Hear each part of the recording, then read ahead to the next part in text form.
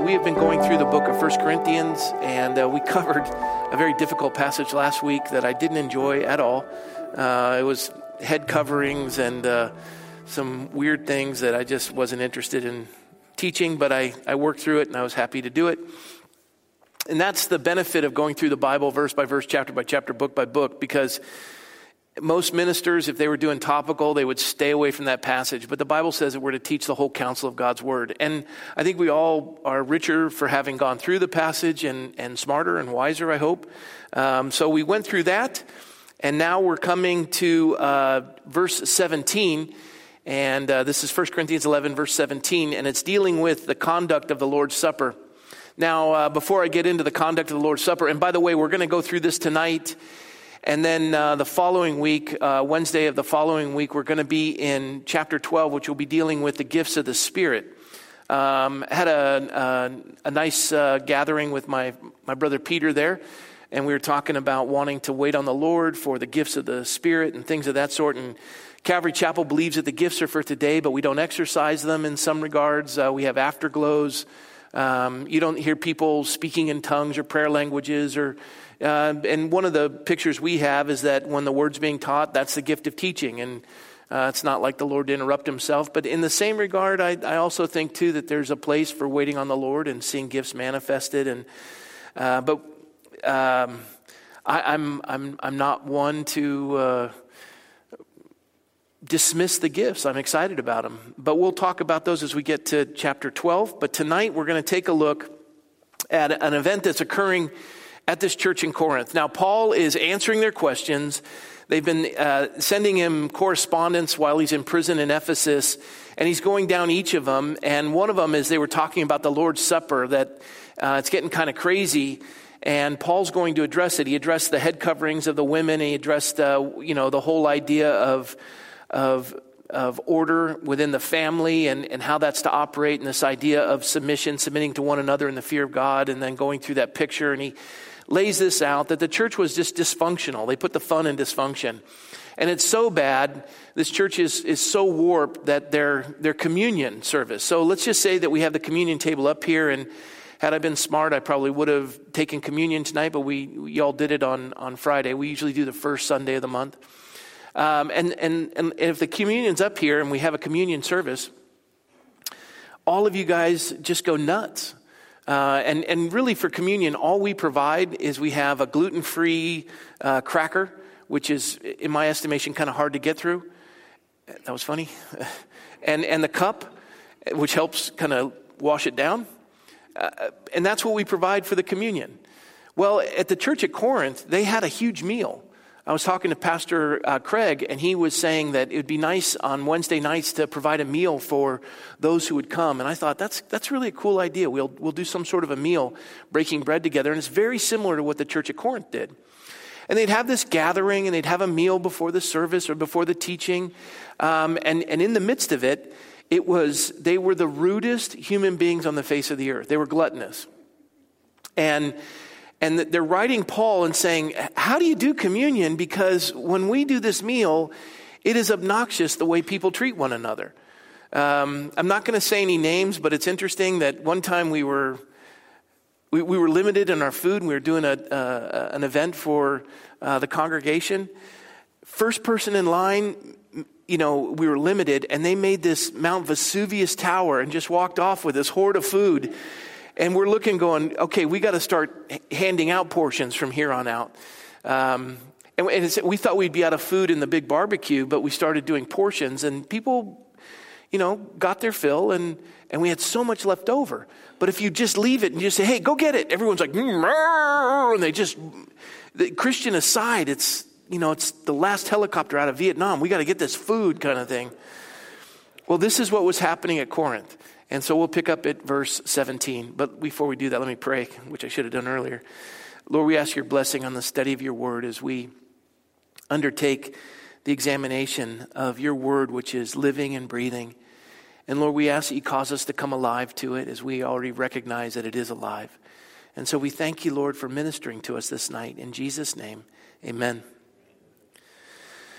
Paul says, now in giving, this is verse 17, now in giving these instructions, I do not praise you, since you come together not for better, but for worse. He's just saying, I wanted to commend you on other things. This one, you guys are absolutely pathetic. I added the word pathetic. For first of all, when you come together as a church, I hear that there are divisions among you, and in part I believe it. For there must also be factions among you, that those who are approved may be recognized among you.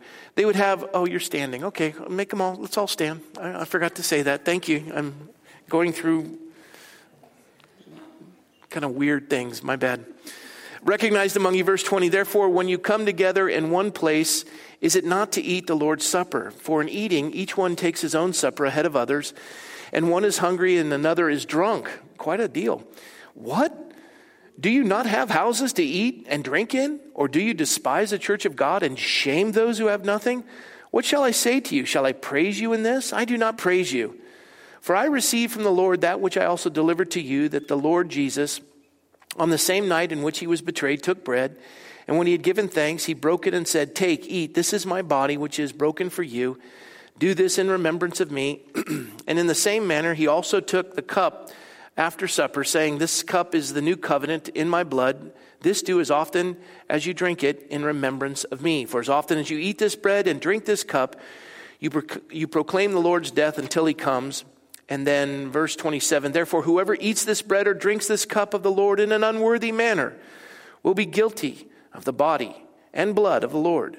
But let a man examine himself, so let him eat of the bread and drink of the cup. For he who eats and drinks in an unworthy manner eats and drinks judgment to himself, not discerning the Lord's body. For this reason many are weak and sick among you, and many sleep. For if we would judge ourselves, we would not be judged. But when we are judged, we are chastened by the Lord, that we may not be condemned with the world. Therefore, my brethren, when you come together to eat, wait for one another. But if anyone is hungry, let him eat at home, lest you come together for judgment, and the rest I will set in order when I come. So now you may be seated. Thank you. So Paul doesn't want to praise him. He's irritated with him. And they come together as a church, and he hears that there's divisions among them. And he says, in part, I believe it, for there must also be factions among you. So the church was divided, and people were irritated. And some people just said, whether it was socioeconomic divisions or whether it was racial divisions.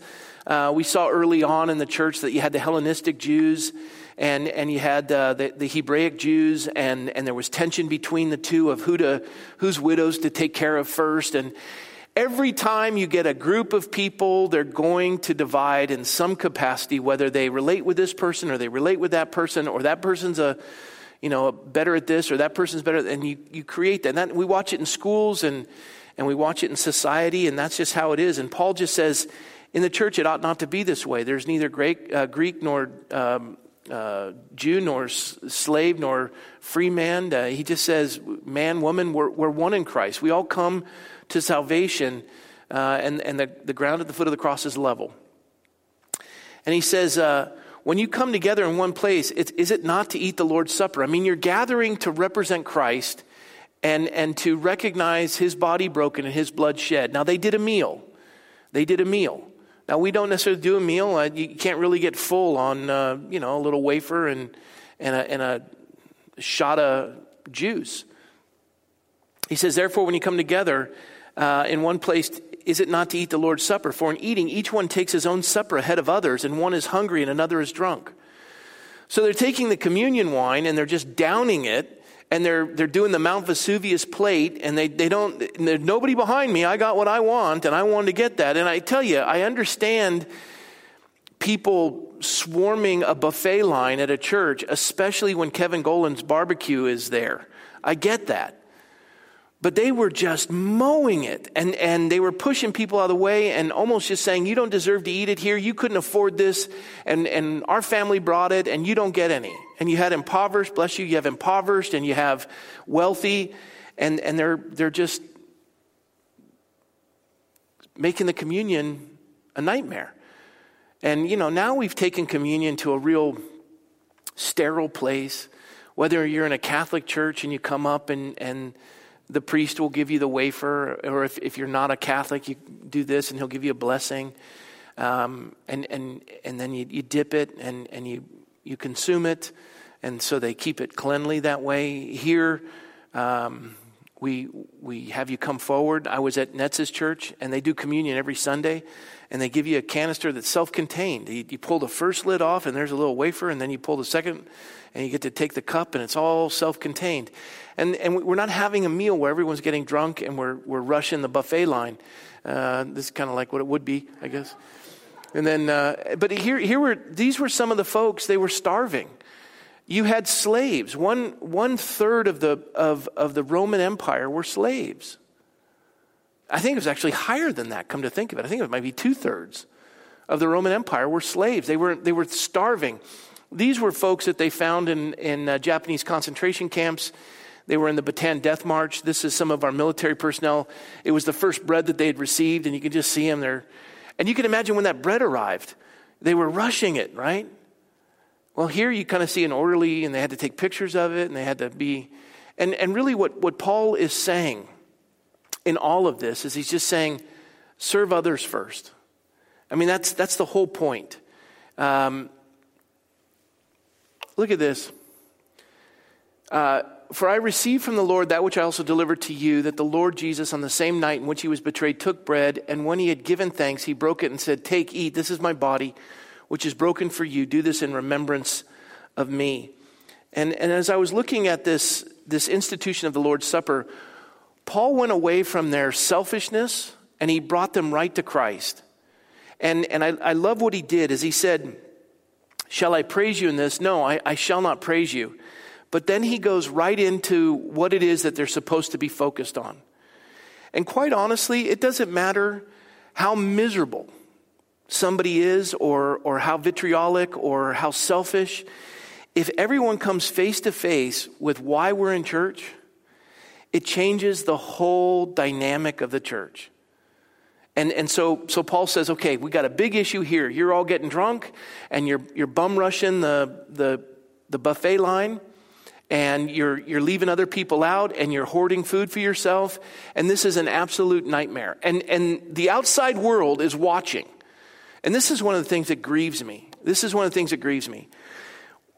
Again, it's not communion, but as a church, social media, this represents the body of Christ, and the vitriolic language and the attacks on human beings and their character. And as it happens in the community, it reflects on the body of Christ. And Paul is saying, this is not acceptable. The outside world looks in and says, what is up with these people? How can they do this? Look, we all get upset.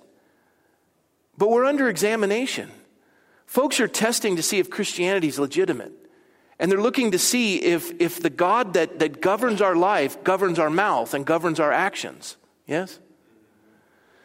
And maybe this doesn't relate to any of you, but it relates to me. I struggle with it.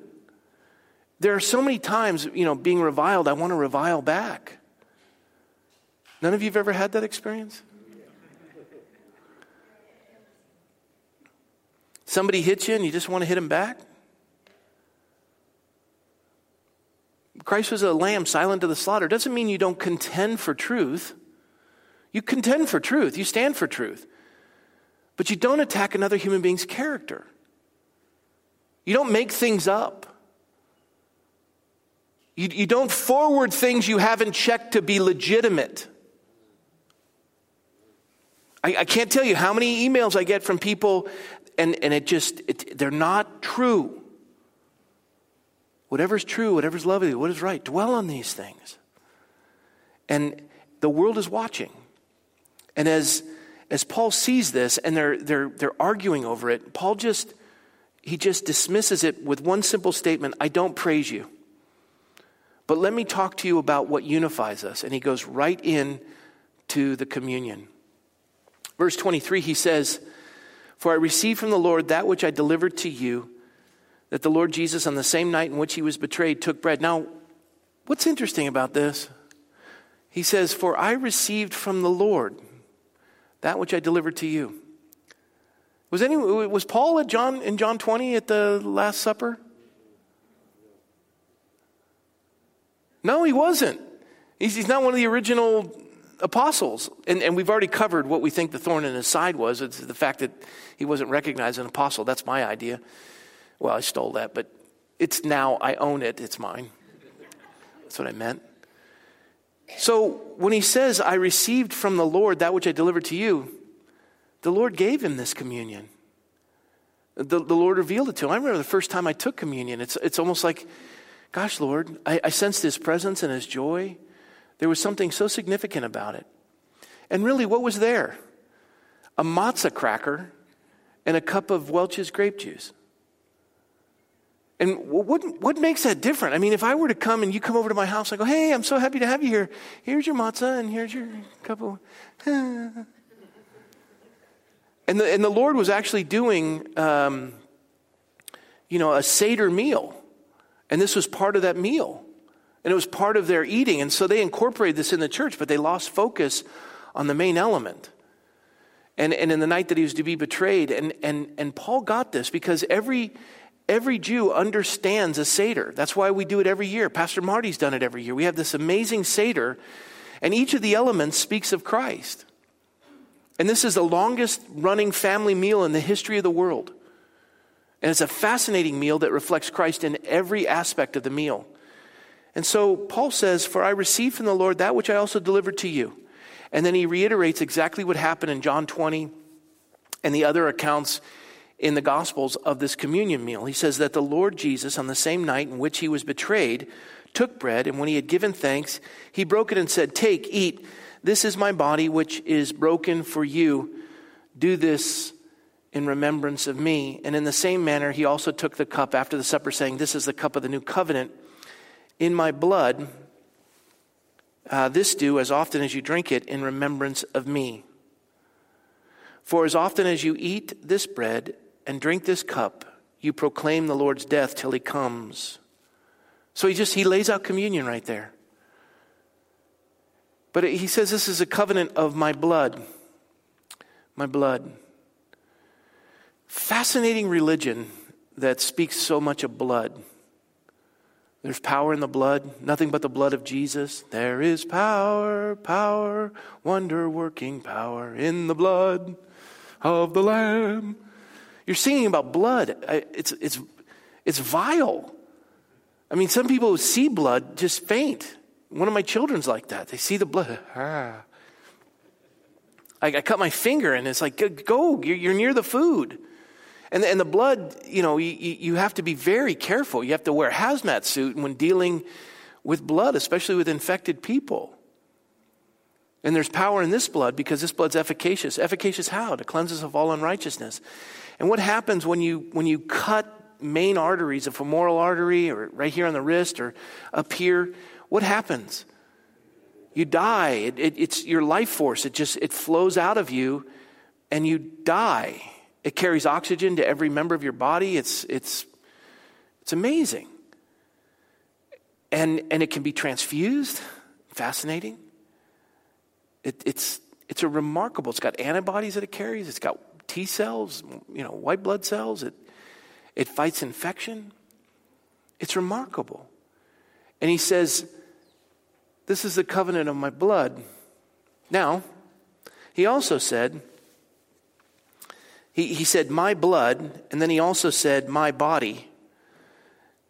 This is my body, meaning the bread, which is broken for you. Do this in remembrance of me. Remembrance of me. As often as you eat and drink of this cup, you proclaim the Lord's death until he comes. Now, what I find interesting is my mom and dad converted to Catholicism. My sister-in-law is Catholic. My sister and my brother-in-law are Catholic. I went through Catholic teaching, and I was a Boy Scout in a Catholic church. And they have a different view. And this, if you're Catholic here tonight, this is the one area, and this is interesting for Protestants and Catholics. This is the only area of our theology, for the most part. I mean, there's other little nuances depending on how intense you are in how you view Mary. Some Catholics deify her and say she's without sin. And that is definitely a division in the Protestant world towards Catholicism. But that's not as strong now as it used to be in Catholicism. But the one area in Catholicism that is wholly different than Protestant is communion. We've managed to make communion a dividing point in the body of Christ. And the struggle with Protestants towards the Catholic view of communion and the struggle with Catholics in the Protestant view of communion is very clear. Catholics believe that the bread and the cup actually turn into the literal body and blood of Christ.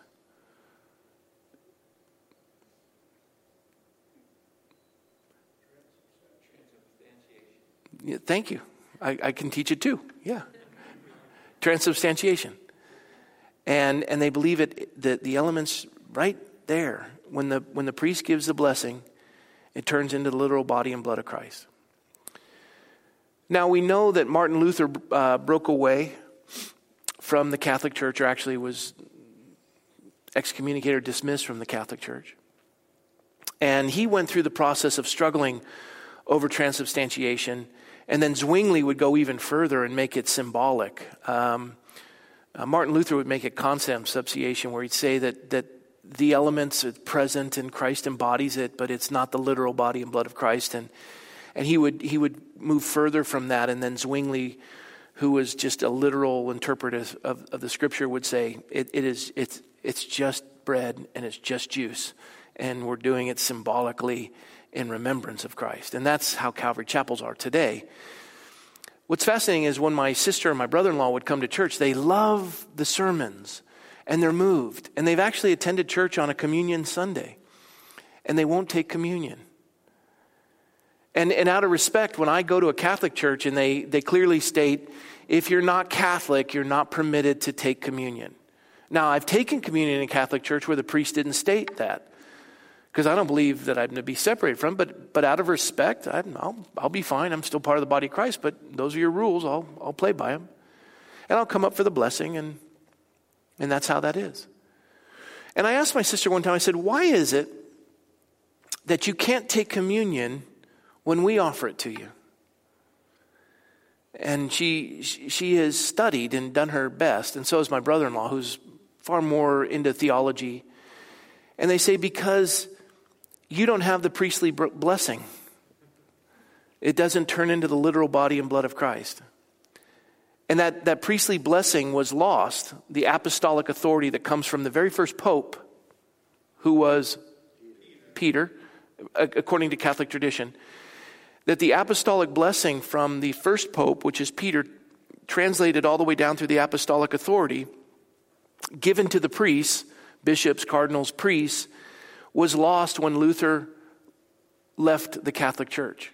So everyone affiliated with Luther, Zwingli, Protestant Reformation, doesn't have the ability to pray over the elements and have them turn into the literal body and blood of Christ. Have you ever heard the term hocus pocus? That comes from this Latin idea that what the priest does over the elements and prays for them, all of a sudden, boom, hocus pocus. It's there. And I'm not belittling it. I'm saying this is where those terms come from. And so I don't have the authority. So I said to my brother-in-law, I said, you mean to tell me that as somebody who's committed themselves to the gospel and preaching the gospel and teaching God's word and a lifelong commitment to the ministry, that when I pray, I don't have that authority, but one of the pedophile priests do?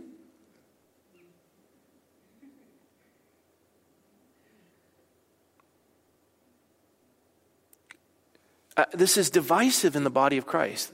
Now, to their credit, to the Catholics' credit, the Protestant church, and one of the things I get a kick out of is, I always tell people this, you know why there's Protestant ministers? Because the position of Pope is already taken.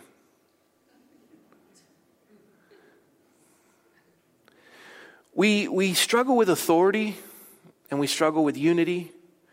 And the Catholics, fascinatingly enough, and it was probably around the 12th century that they started to do this, they made communion like a membership card. Have you ever noticed you have Catholic politicians, senators, Congress members that are pro-abortion? And the cry from the Catholic community is, don't allow that legislator to take communion. Have you ever seen that? So they have this authority that they can place on their people, and they hold them in membership for life. So in one sense, I see it because they held this together, but in another sense, I want to show you what the very first Pope wrote. Because if we believe that the bread and the juice turn into the literal body and blood of Christ, then what are we doing? We're crucifying him again. Hello?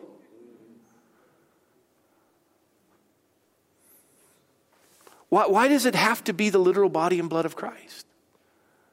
Why can't it be symbolic? I'll show you this. This is the first Pope. He wrote this. For Christ also suffered. Let's try that again. For Christ also suffered. Once. He wrote that. Once for sins, the just for the unjust, that he might bring us to God, being put to death in the flesh, but made alive by the Spirit. He suffered once. It's not a continual suffering. It's not a punishment or just endless. And this is just a simple definition for you. Transubstantiation, according to the teachings of the Roman Catholic Church, the change of substance or essence by which the bread and the wine offered in sacrifice of the sacrament of the Eucharist during the Mass become in reality the body and the blood of Christ. In reality. And my dad was a Catholic. My mom was a Catholic. And I'd sit with him and I go, Mom, you're a Eucharistic minister. You take communion to the shut-ins. You bring them Christ. You pray for them. You love on them. And as a Eucharistic minister, and you've been given this authority and the elements are all set to go, honestly, does it really turn into the body and blood of Christ? Honestly? Is it literally and in reality the body and blood of Christ? And she would say, as my father would say, I don't get into that. I don't care what happens with the cup and the wafer. I just love Jesus. Or I want to know the Lord like Father Murphy knows the Lord. Or I'm a Father Michael Murphy Catholic. And he was an easygoing priest. I get why they do it. They wouldn't say that, and we could have a debate on this. But suffice it to say, there's room to find unity in the body of Christ. And I'm not a Catholic basher like you'd find in a lot of churches. They're my brothers and sisters, and I'm blessed by them. During the Protestant Reformation, the doctrine of transubstantiation was heavily criticized and jettisoned in favor of Martin Luther's doctrine of sacramental union, which they gave a really poor definition. They called it consubstantiation, which it's sacramental union, or in favor of Huldrych Zwingli of the Eucharist as memorial. And I love this because look at verse 24 at the end. Take, eat, this is my body which is broken for you. Do this in what? Memorial. In memorial of me. In the same manner he also took the cup. And so as he lays all this out, he makes it very clear. And this is one more. So when Jesus had received the sour wine, he said what? It is finished. His last words on the cross, it is finished. And I've taught this. You know that those three words in English are one word in the Greek, the original word that Jesus muttered. And he needed them to loosen his lips so that he could get this word out. Because you can't say this word when your tongue is swollen. After you've been beaten and whipped and pierced and brutalized and you're hanging on a cross. and blood's pouring out, and you're dazed, and he asks, and they moisten his mouth, and he utters these words. It's 3 in the English, but it's actually his final word, and he said it. Tetelestai. You don't have to do it over and over and over again. You come to the Lord complete. You come to the Lord forgiven. You don't have to keep being forgiven in order to be saved. You've been cleansed of all unrighteousness. Now, you do need to reconcile. You do need to repent in order to have a testimony. But watch what he says here, because he goes right back to the meal, to the supper. Verse 26, he says, "For as often as you eat of this bread and drink of this cup, you proclaim the Lord's death till he comes." And then he picks up in verse 27, and he brings it right back to them. Brilliant what Paul did.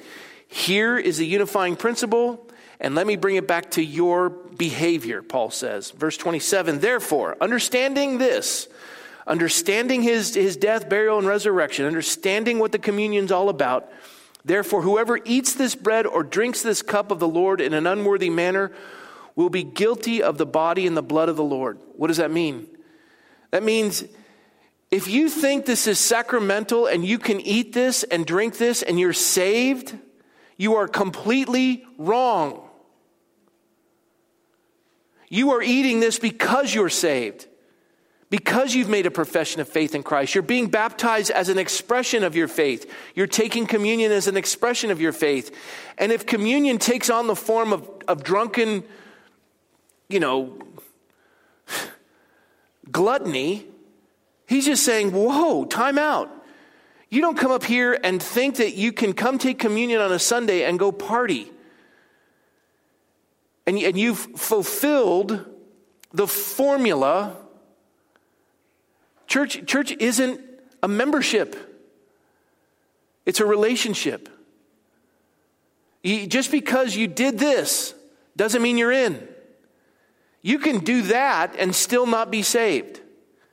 And you can do it in an unworthy manner. And you can be partying and drinking all night and not give a rip. But there's a cute girl in church you want to meet, so you're going to go to church with her and you're going to do the whole gimmick.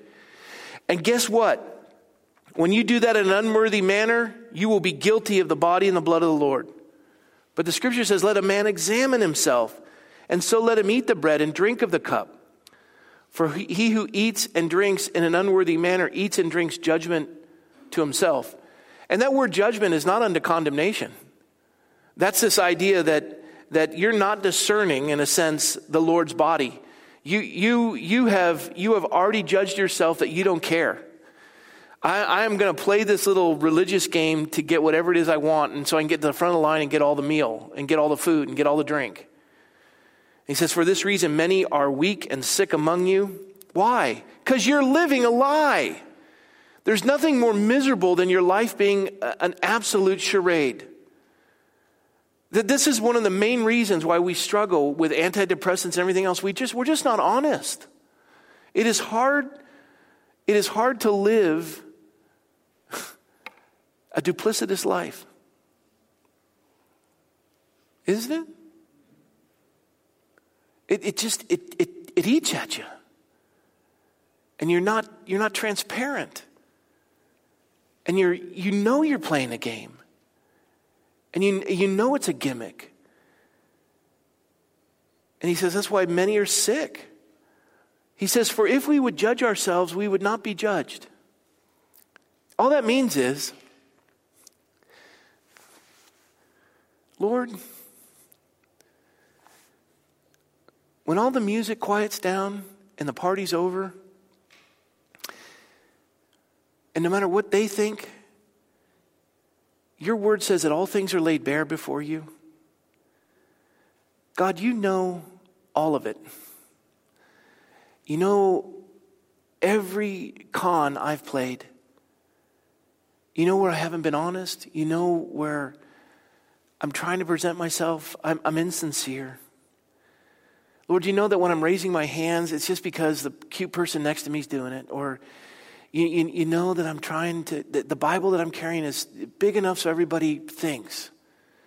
But Lord, when I'm alone with you, you and I both know This is a con. And the scripture says, when we judge ourselves, the Bible says when we're honest with God, He's merciful with us. Lord, I'm guilty. And God says, and I don't judge you. I forgive you. But if it's a game, and it's a club, and it's a gimmick,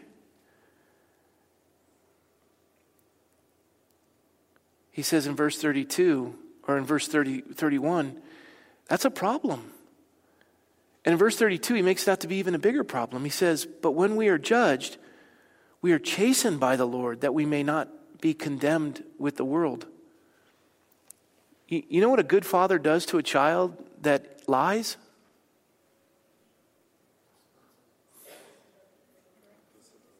Disciplines. Oh, who are you to tell me what's right and wrong? I was watching people screaming at the door at the Supreme Court, like scratching.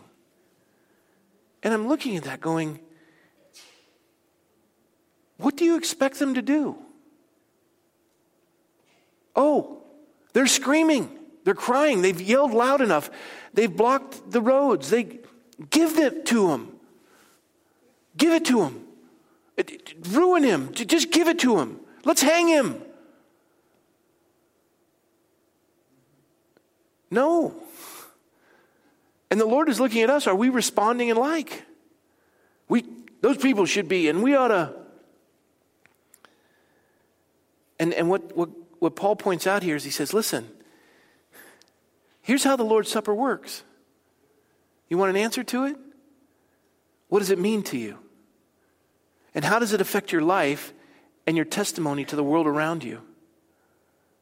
But when we are judged, we are chastened by the Lord, that we may not be condemned with the world. Our lives are different. And how do we make them different? How do we take this and apply it? Well, Paul does it for us. And he does it just like that. Look, verse 33. Therefore, my brethren, when you come together to eat, wait for one another. But if anyone is hungry, let him eat at home, lest you come together for judgment, and the rest I will set in order when I come. You know what he says? He says, be polite, be civil. Change the world. Be kind. You may be hungry. Wait till you get home to eat. Give them your plate. If they slap you, give them the other cheek. Change the world. And that's the power of communion. And when Jesus says, do this in remembrance of me, what a significant meal. In remembrance of what? Oh, when they spit on him. When they whipped him. When they sucker punched him and said, prophesy who hit you. When they sneered at him like the wolves of Bashan. When they stripped him naked and humiliated him. When they played the king's game with a crown of thorns and the robe. And what did he do? The only time he spoke is to declare truth and to defend truth. It is true what you say to Pilate. It is true.